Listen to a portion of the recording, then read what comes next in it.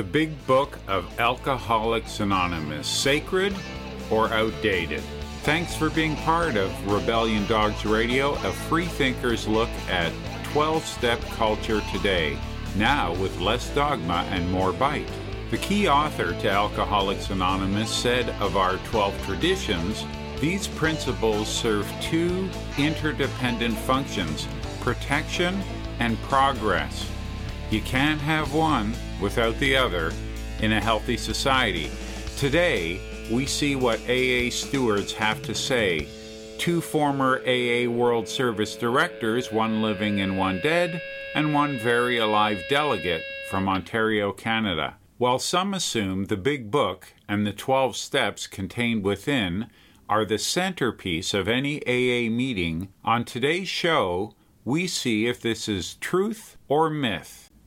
Let me tell you a story that was a wake-up call for me. I can't count the number of times so far this century that I've been involved in discussions about Alcoholics Anonymous, the book, and the role of this 1939 document in Alcoholics Anonymous, the fellowship. Because the book and the society share the same name, I'm afraid that people easily see them as inseparable. Today, it seems, AA is divided by those who, in this corner, swear by the life-giving salvation that the words of the Big Book impart on members, and in this corner, members that feel stifled, persecuted, or insulted by the words. The big question is this: who says the Big Book is so relevant? If one likes it, they can read it over and over again. If you don't, why do you care so much? Can your sobriety and your AA group get along without the Big Book? Who says it's the centerpiece of any AA meeting or discussion? The preamble. It describes AA. The 12 traditions define and defend our fellowship. Neither the traditions nor the preamble tout any book or any program as central to AA, the society, or AA membership status.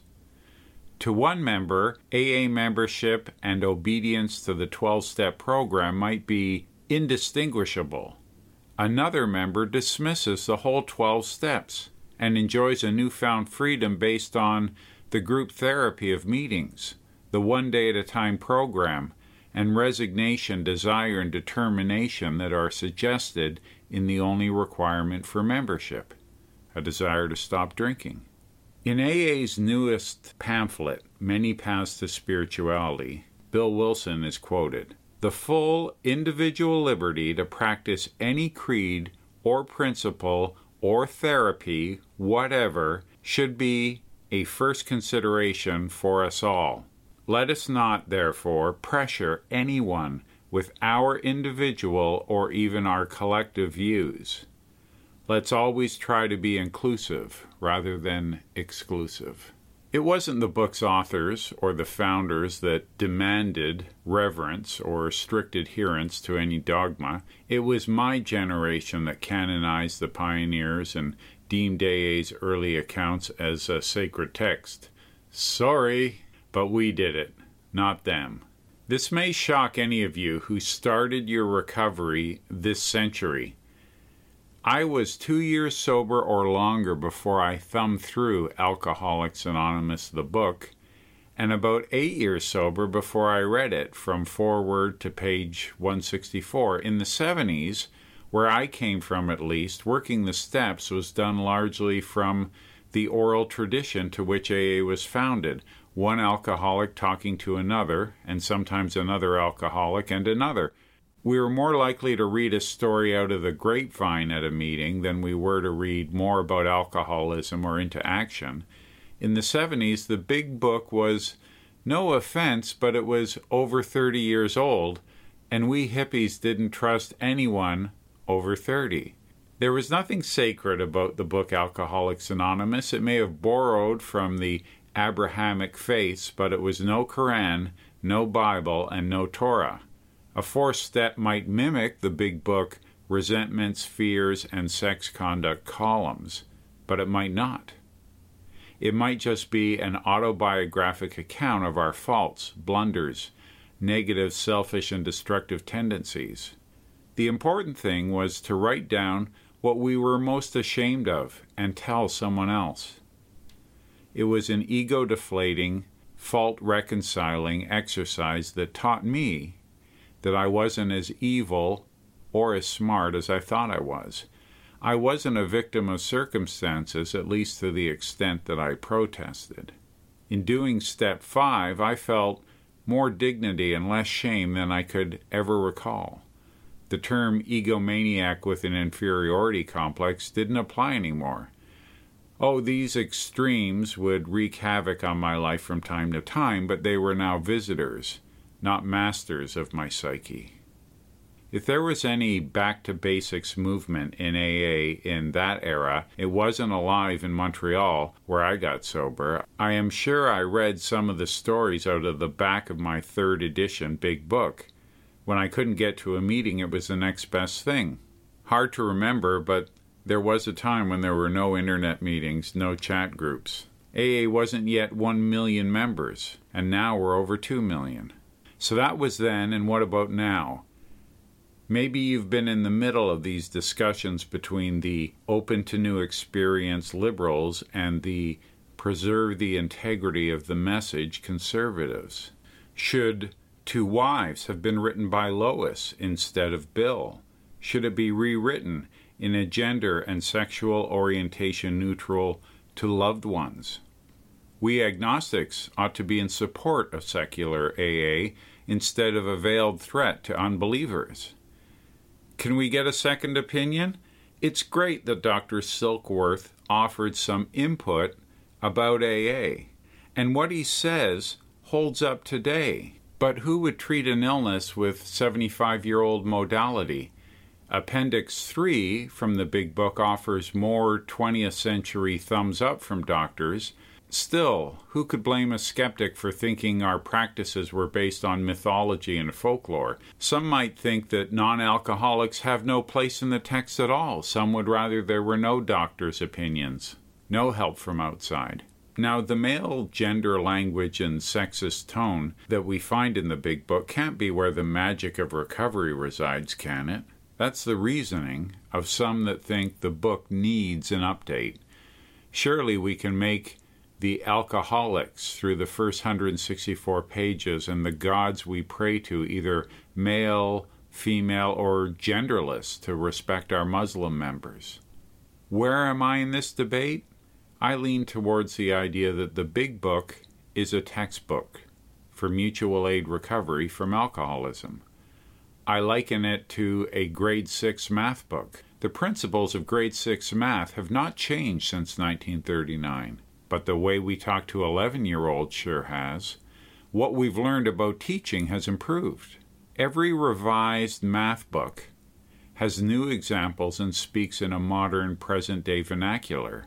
The wording of our 1939 grade 6 math book wasn't sacred, only the principles of mathematics are or were. Because it wasn't a sacred text, no one worried that the risk of changing the text was that some educational magical spell hidden in a comma or phrase somewhere would be broken if we were to inadvertently remove the phrase that the magic was hiding in.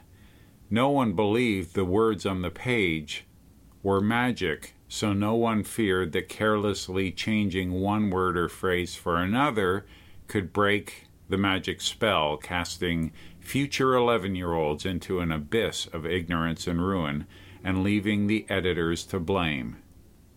What a good thing that we've updated the teaching of math. When AA started, I believe 4% of Americans had a college or university degree. It's over 40% today.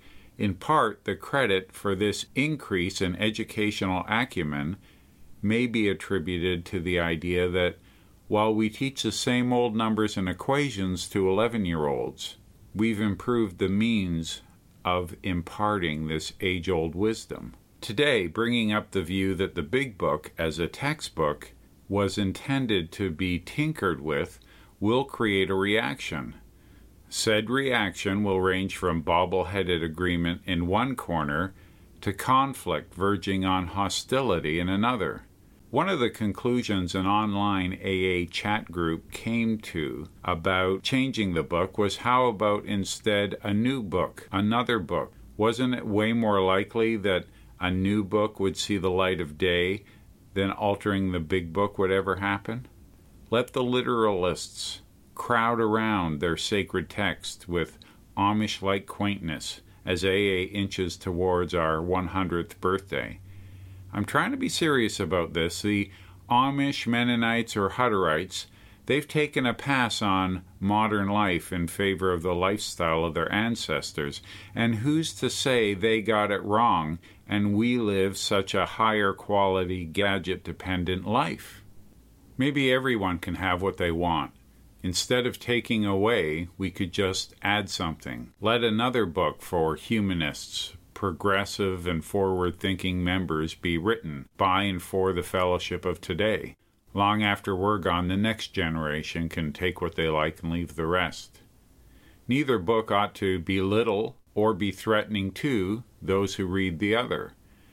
But won't that be confusing for the newcomer, is the battle cry of the change-resistant. Maybe choice will cause confusion. Maybe our inability to adapt will cause confusion.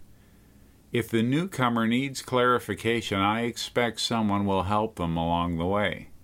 Again, the more pressing question that came to me in this discussion about the Big Book is still this: why and when did the Big Book become so central or sacred in AA culture?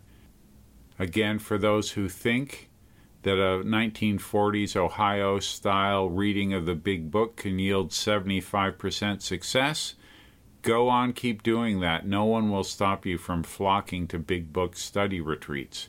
And if you feel the religious, archaic, misogynist writing is cramping your style, ignore it. No more persecution, no more oppression. Go forth and be the only no big book, no problem that someone else might ever see. If others fear for your sobriety because you're not doing it the way the first 100 did, who cares what others think? Again, the author of that book reminds us that full individual liberty to practice any creed or principle or therapy whatever should be the first consideration of us all. Let's not pressure anyone with our individual or our collective views.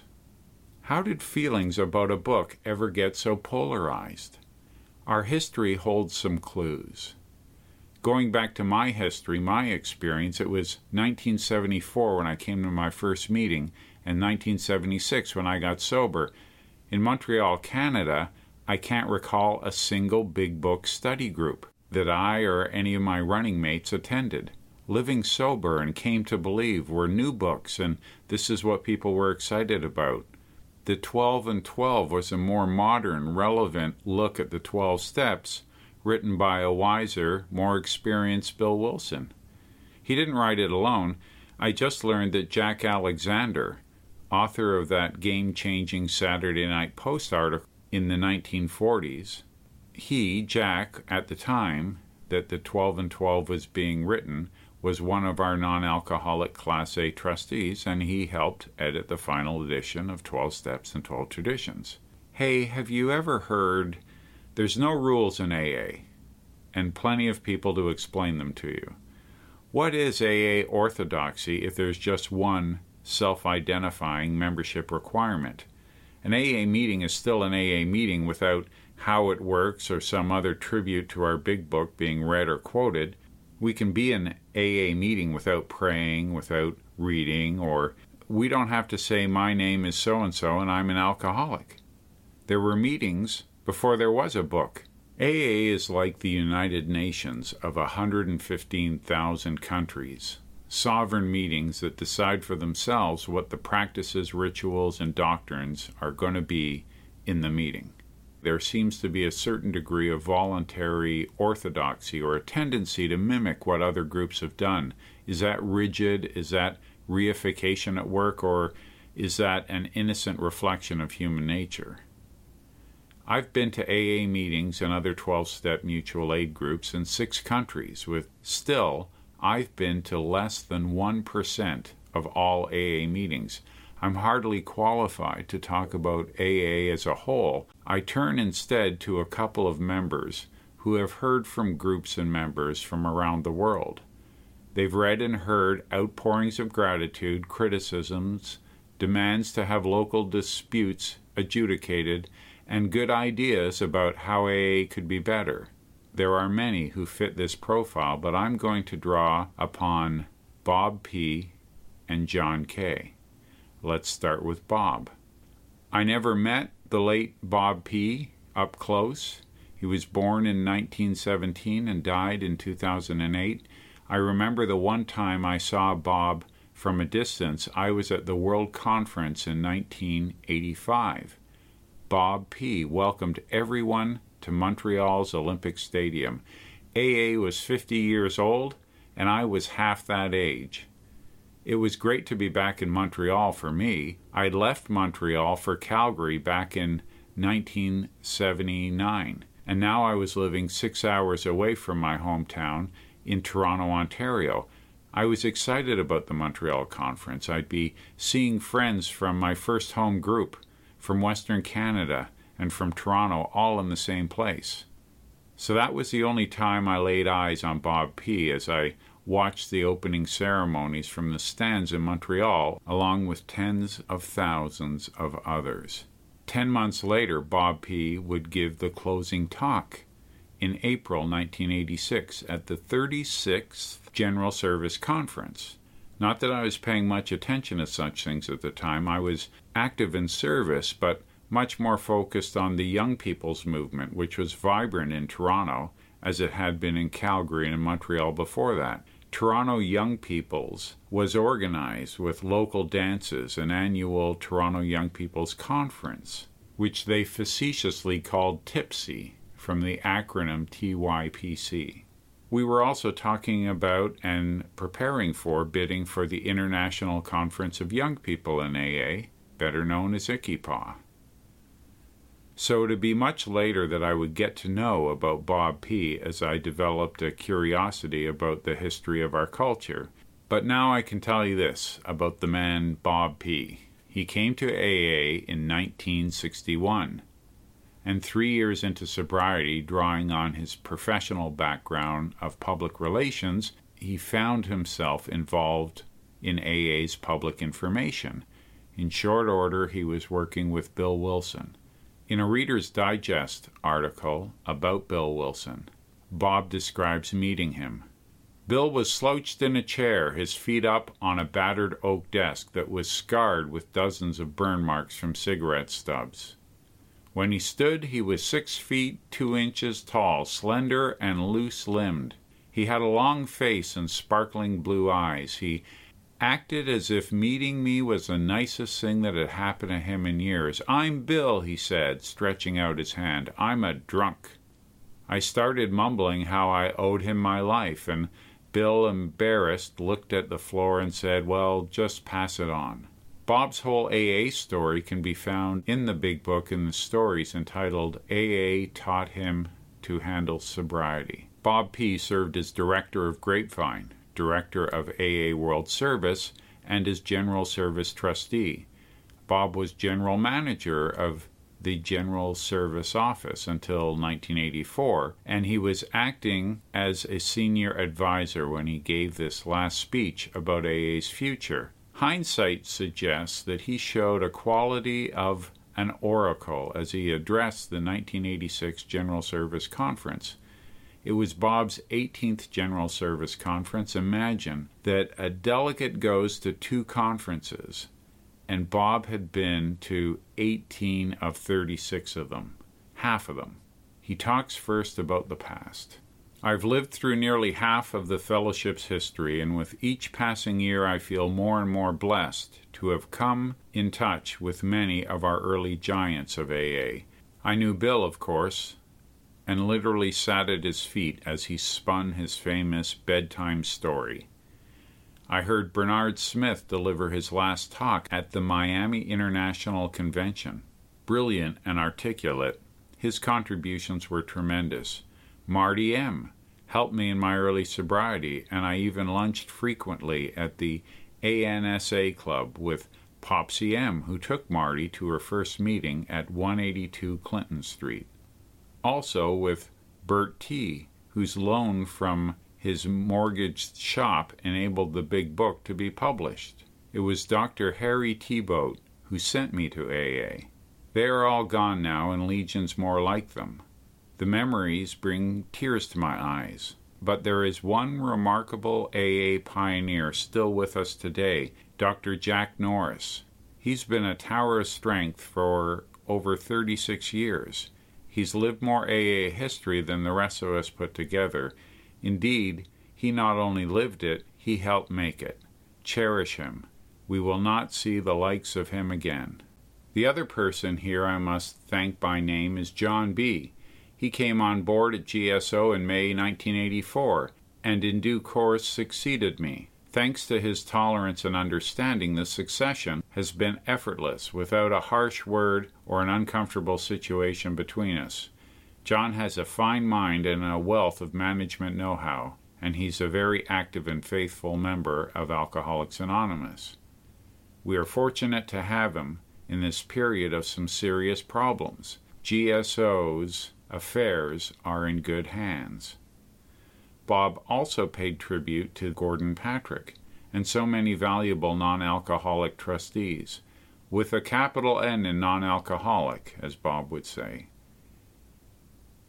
He commented that he had worked with 1,700 delegates from North America, reminding us that neither credit nor gratitude can be apportioned among the different kinds of service work. So much to this group, so much to that. All are essential, regardless of title. In fact, the most important title in Alcoholics Anonymous, the only one that really counts, is AA member. As they say, the highest you can get in AA is sober. Then Bob talked about the future. I have no truck with those bleeding deacons who decry every change and view the state of the fellowship with pessimism and alarm. On the contrary, from my nearly quarter-century's perspective, I see Alcoholics Anonymous as large, healthier, more dynamic, faster-growing, more global, more service-minded, more back to basics, and more spiritual by far than when I came through the doors to my first meeting in Greenwich, Connecticut, just 1 year after the famous Long Beach Convention. AA has flourished beyond the wildest dreams of founding members, though perhaps not of Bill himself. He was a true visionary. I echo those who feel that if the fellowship ever faltered or fails, it will not be because of outside causes. No, it will not be because of treatment centers or professionals in the field or non-conference approved literature or young people or the dually addicted or even the druggies trying to come to our closed meetings. If we stick close to our traditions and our concepts and our warranties, and if we keep an open mind and an open heart, we can deal with these and any other problems that we will ever have. If we ever falter and fail, it will simply be because of us. It will be because we can't control our own egos, nor get along well enough with each other. It will be because we have too much fear and rigidity, and not enough trust and common sense. I mentioned rigidity. If you were to ask me what the greatest danger facing Alcoholics Anonymous today is, I would have to answer the growing rigidity. That is so apparent to me and many others. The increasing demands for absolute answers to nitpicking questions, pressure from GSO to enforce our traditions, screening alcoholics at closed meetings, prohibiting non-conference approved literature, i.e. banning books, laying more and more rules on groups and members. The decline of the Church at the end of the Middle Ages was symbolized by their neglect of human suffering and the souls of sinners, to argue in their conclaves over how many angels can stand on the head of a pin. My friends, At our conclave this week, I heard some arguments over how many angels can stand on the head of a pin. And in this trend towards rigidity, we are drifting farther and farther away from our co-founders. Bill, in particular, must be spinning in his grave, for I remind you that he was perhaps the most permissive person I ever met. One of his favorite sayings was, "Every group has the right to be wrong." He was maddeningly tolerant of his critics. He had absolute faith that faults in AA were self-correcting. Bob went on to describe Bill W.'s last public appearance, dying of emphysema and being wheeled to the microphone in Miami in 1970 before a crowd of 1/10 of the size of the Montreal crowd that Bob had addressed only months before. The entire speech of Bob P. can be found in Box 459. I encourage anyone to read it. I called Bob oracle-like. It was 1986 and AA was still growing and would continue to grow until it peaked out in the early 90s at 2.2 million members. Rigidity, which he warned of, causes stagnation. That stagnation, at least in the members of people who embrace AA as their home away from home, would come a half a decade after his speech. I'll tell you what I do remember about the mid-1980s. It was a boom era for alcohol and drug treatment. Anyone a year sober, any neophyte without a resume that warranted gainful employment in their career of choice, could become a treatment professional. And some of AA did, balancing their very different roles as counselor at work and rank-and-file member in their home group. Step 4, which I talked about from my 1976 perspective, well, now there were books and manuals and systems. The newest and latest, greatest thing came out every month. AA finally gave way to membership requests for a daily reflection book because so many other Me Too organizations were filling that need, which resulted in Hazelton and other 24-hour-a-day books being formally read or informally referred to in meetings. There was talk of GSO creating a how-to Step 4 guide by AA for AA just to quell the flow of ACA or Hazelton or Betty Ford or NA this way, that way guides that were, as we lovingly say, confusing the newcomer. GSO decided that how-to literature was a bad idea. Our collective experience had been that when we codify our oral tradition, it does tend to create rigidity. Let's bring John Kay into the discussion and look at his first-hand experience looking up at AA from the bottom of the inverted service triangle. In a general sharing session in November of 2003, John Kay, General Service Trustee, mirrored, in some ways, what Bob had said almost 20 years earlier. John recalls our co-founders were pragmatists. Try something, test it, change it, review it, test it, then change, review, test it again. As a result, our knowledge as a fellowship is based not on logic or revelation or authority, it's based on experience, on what works, and as such, it is always subject to change. This isn't what we hear from today's big book literalists. Their view of history was that conformity to a single process and uniformed interpretation was what worked then and what was authoritatively intended for all time. I don't know if they're right or wrong, but I know muckers and thumpers are encroaching on mainstream AA. I wonder sometimes if people think for themselves. Like zombies, some members repeatedly drone the words of dead men, from one cliché to the next, with the same inflection as they heard their sponsor's sponsor use. This Walking Dead brand of sobriety, while I'm sure it's effective for a good number of members, misses the point that our founders emphasized. John Kay spoke of the balancing act Bill Wilson wrote about in November 1960 As we contemplate the traditions, we see that they have two main characteristics. Each aspect reinforces the other. The first aspect of the 12 traditions is protection. The second aspect is progress. While literalists or bookers or thumpers protect either a true or imagined historical process that saved a true or imagined 75% of all who pass through our gateway, why have they forsaken progress? Why sneer at newcomers speaking a language learned from cutting-edge treatment centers and tell them, we have to unteach all that psychobabble you learned in treatment? Thumpers seem to be all for protection at the expense of progress, or as John Kay put it, test it, change it, review it. I don't think that the cutting-edge treatment is either a threat to or a replacement for 12-step fellowship or culture. But on the other side of the ledger, how are thumpers any threat to a more liberal, self-defined addiction, self-defined sobriety regimen?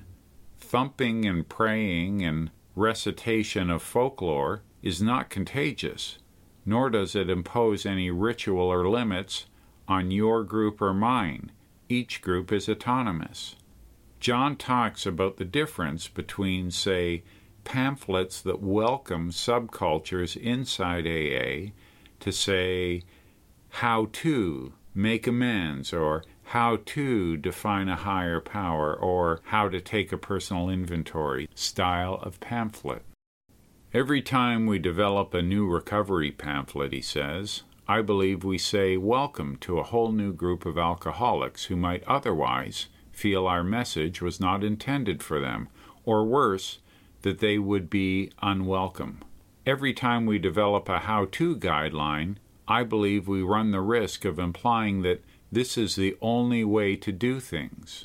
In the process, we may discourage innovation or even scare our members off from service by creating the impression that they need vast training before even trying. I believe we need to produce more of the first type of literature, when appropriate, and less of the second. In one regard, John Kay reiterates the message from Bob P. almost 2 decades earlier. At every regional forum I attend, he says, I notice how eager some of our members are to turn over power to GSO or the corporate boards. Some seem to want to reduce services, which should involve as much contact as possible with other recovering alcoholics, to as few computer keystrokes as possible. Some are eager to avoid inconvenience in service, even if it results in bypassing the service structure completely. Others want to install rituals and orthodoxy which, by their nature, are always authoritative, even at the expense of setting our upside-down triangle seriously awobble. I hope our vision for the future emphasizes the AA group as the fundamental unit of recovery. I hope our vision includes an AA where groups still have the right to be wrong. In short, I hope our vision of AA's future includes a willingness to engage in a continuous moral inventory of our collective behavior, and to include as many of our members as possible in every aspect of that exercise. Some of our trusted servants encourage orthodoxy. A current delegate writes in a Toronto Intergroup AA newsletter about singleness of purpose. While one member fears rigidity, we can always find those that warn us against the risks that lurk behind imagination and autonomy. Here's what the September Better Times had to say about things.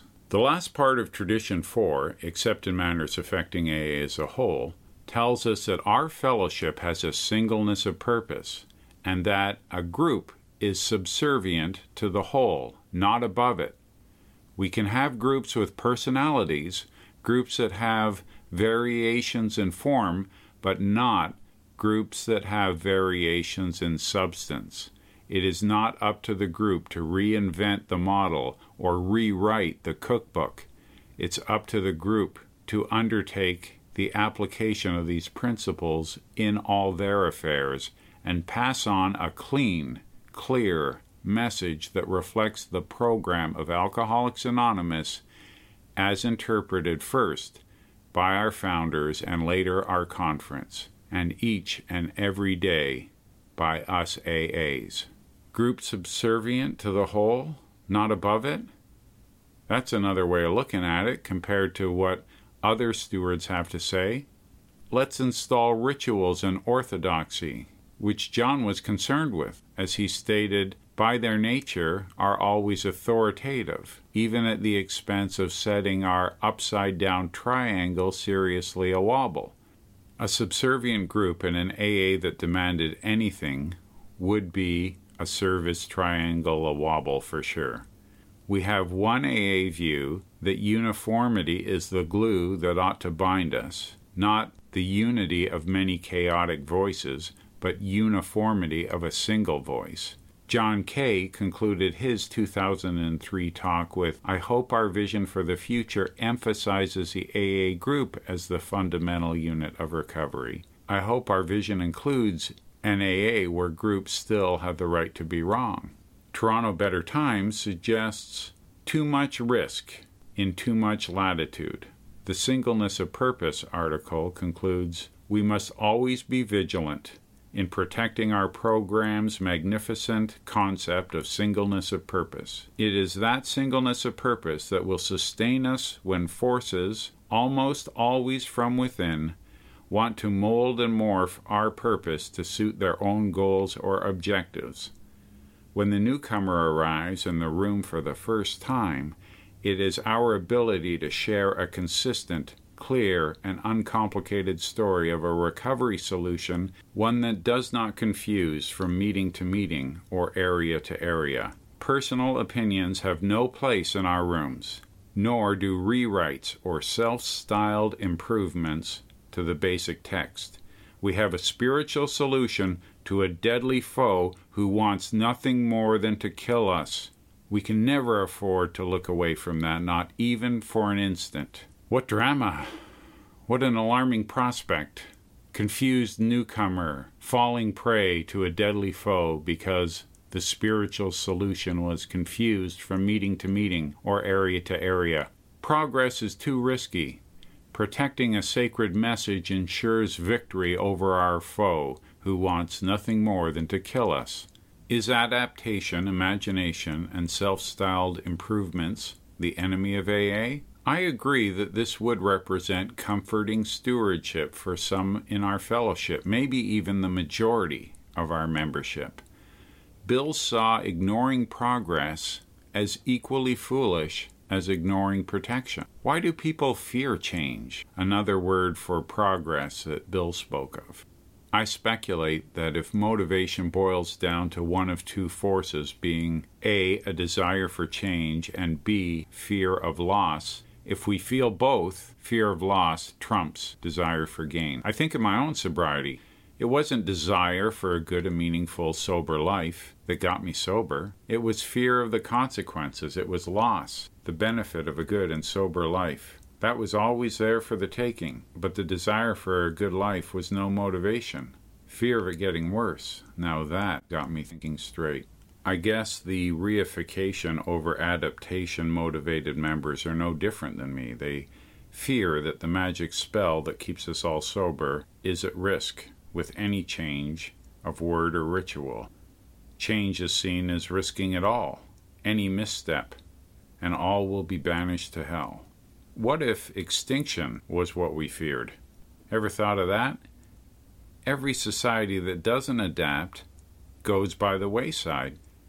It's like the frog in the slowly boiling water. We wouldn't voluntarily boil ourselves to death, but the transition to death comes slowly enough that by the time we notice there is trouble, it's too late.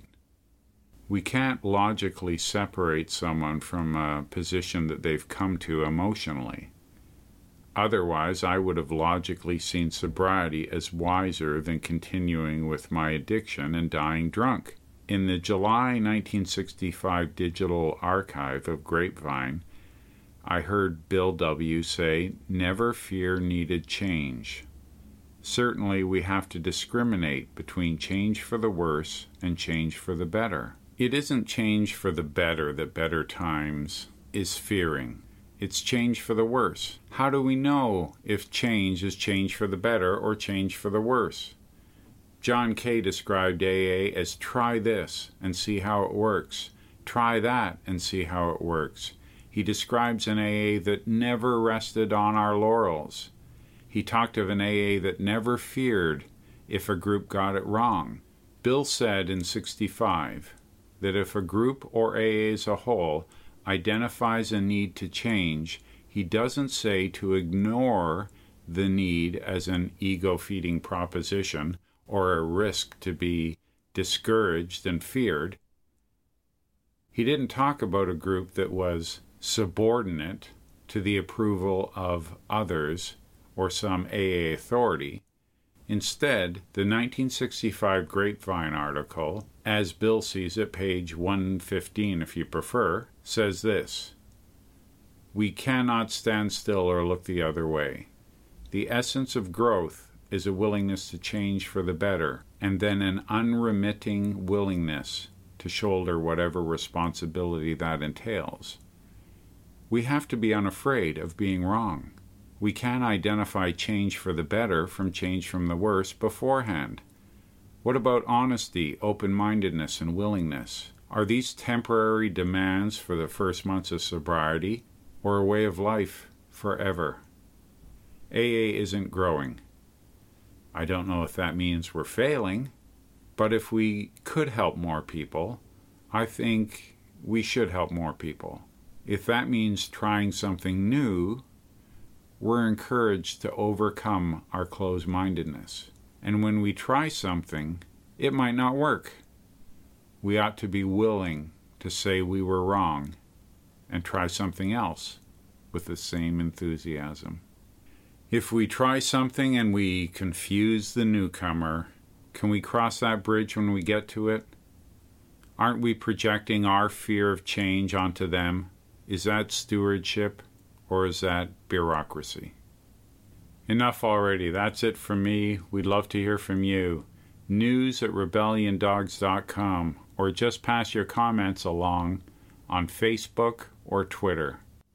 As we're recording this session, episode 7 of Rebellion Dogs Radio, my mind is somewhat on Santa Monica, California. November 6th to 8th, 2014, which while we're recording is in the future. I don't know when you're listening to this. Anyhow, in Santa Monica, I'll be attending the We Agnostics and Free Thinkers International Conference of Alcoholics Anonymous. Not far from there is a town called Idlewild, and this is a song by Maya Dyson. She's an Aussie, moved to California, and this is her song to celebrate Southern California. Thanks for being with us. I hope you stay happy, joyous, and free.